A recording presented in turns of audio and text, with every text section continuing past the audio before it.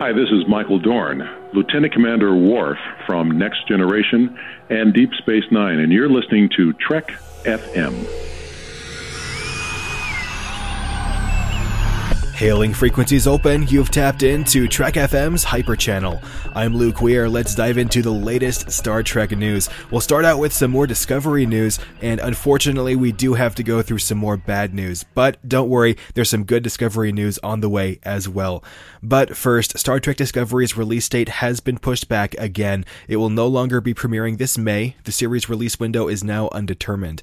The most logical justifications for this is that the team behind Discovery needs more time for filming or post-production.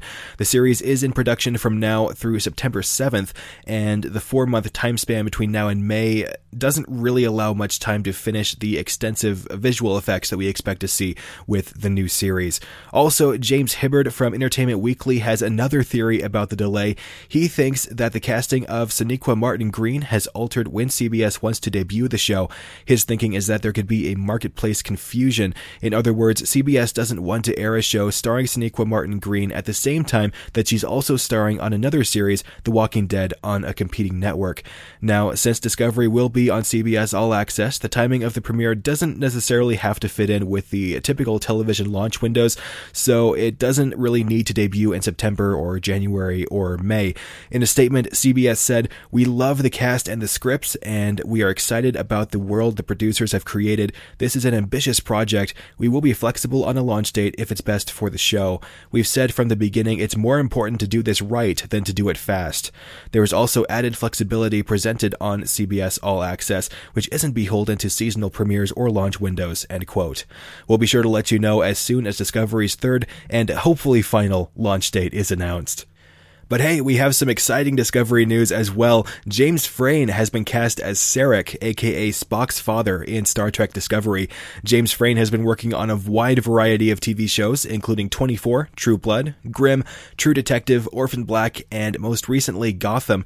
He will be the 4th actor to portray Spock's father. Most Star Trek fans probably first think of Mark Lenard. He portrayed Sarek in the original series, the animated series, The Next Generation, and some of the original series films.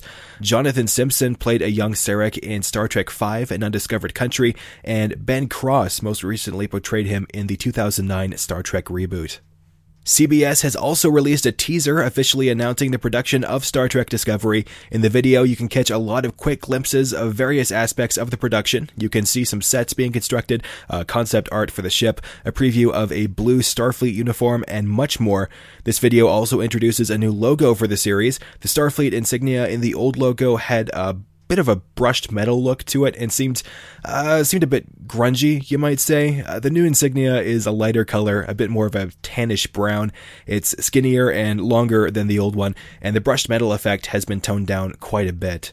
If you're looking forward to Discovery, you'll definitely want to check out this video. We'll link to it down in the show notes. In other casting news, Patrick Stewart has been cast in an upcoming major animated film, and, look, there's no great way to say this. Patrick Stewart will be voicing the poop emoji in the upcoming Emoji Movie from Sony Pictures. The casting was announced in a tweet featuring a picture of his character and the caption, quote, "He ain't no party pooper," end quote. He joins castmates TJ Miller, Jennifer Coolidge, James Corden, Maya Rudolph, and many more. Patrick Stewart is no stranger to animation. He's worked on animated shows like American Dad, Robot Chicken, and Family Guy. The Emoji Movie is coming to theaters on August 4th. SpaceX is finally back into the privatized space race after an extended absence due to one of their rockets exploding on a platform back in September. The Falcon 9 rocket had a successful launch earlier this month. Its mission was to take 10 new Iridium NEXT satellites into space. All 10 of those satellites launched successfully, and this is just a part of SpaceX's plan to create a new data division that will eventually be composed of 95 satellites, and this will be the largest commercial rocket deal in history. You can read more about SpaceX's plans for later on this year. You can also check out pictures and video of the launch in the links we'll have in the show notes. An asteroid has been named after Wil Wheaton. It's known as Asteroid 391257, Wil Wheaton, all one word. You can read up about this asteroid on NASA's website. We'll link to it in the show notes. Other Star Trek alumni who have had asteroids named after them include George Takei, Nichelle Nichols, and Gene Roddenberry. If you're an owner of Amazon's digital assistant Alexa, you know that typically you have to say Alexa to wake it up, but Star Trek fans will be excited to know that you can now wake it up by saying computer. All you have to do is change the wake word for Alexa, which you can do in the Alexa app. If you need instructions, there's a Lifehacker article in the show notes that can help you out and bring you one step closer to feeling like you're a starship captain in your own home. You can now sign up for the living playtest for Star Trek Adventures, a new role-playing game from Modiphius Entertainment, the company behind other role-playing games like Conan, Infinity, and Cthulhu, and more. The game's story is being developed by Scott Pearson and New York Times bestselling Star Trek author Dayton Ward, along with a team of Star Trek writers and tabletop gaming veterans. Star Trek Adventures takes place in the Prime universe, and the living playtest gives Star Trek fans a chance to participate in the game's development. You can sign up for one of 4 ships that each feature a different emphasis. The game's official release will be sometime this summer, but you can get in on the action now by going to the game's official website. January 31st was NASA's Day of Remembrance.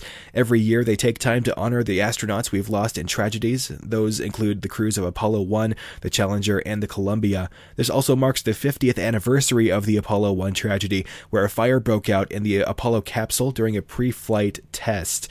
That fire took the lives of astronauts Gus Grissom, Ed White, and Roger Chaffee. I'd highly encourage you to check out the Day of Remembrance website, which of course will also be in the show notes as well. Astronaut Gene Cernan has passed away at the age of 82. He was one of only 3 astronauts who have ever gone to the moon twice, first in 1969 on Apollo 10, and then in 1972 when he actually got to land on the moon. He said his moon landing experience was, quote, perhaps the brightest moment of my life. It's like you would want to freeze that moment and take it home with you, but you can't, end quote. He was also the last person to set foot on the moon. He logged a total of 566 hours and 15 minutes in space, with over 73 of those hours being on the moon's surface. In 1973, he became special assistant to the manager of the Apollo program, and he assisted in the planning and development of the U.S.-Soviet Apollo-Soyuz mission. And in the first years after he retired from NASA, he testified before Congress about taking another group of astronauts to the moon. He unfortunately did not live to see that next generation of astronauts take flight.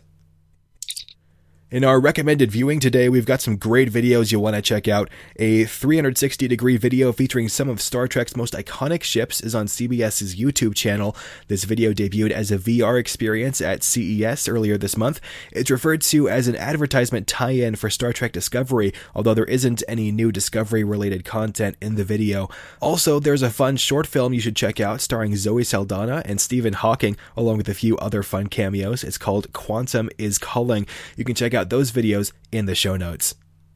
That's it for today's Hyper Channel. You can keep up with me on Twitter at CraptasticLuke. That's spelled like Fantastic Luke, but with a crap instead of a fan.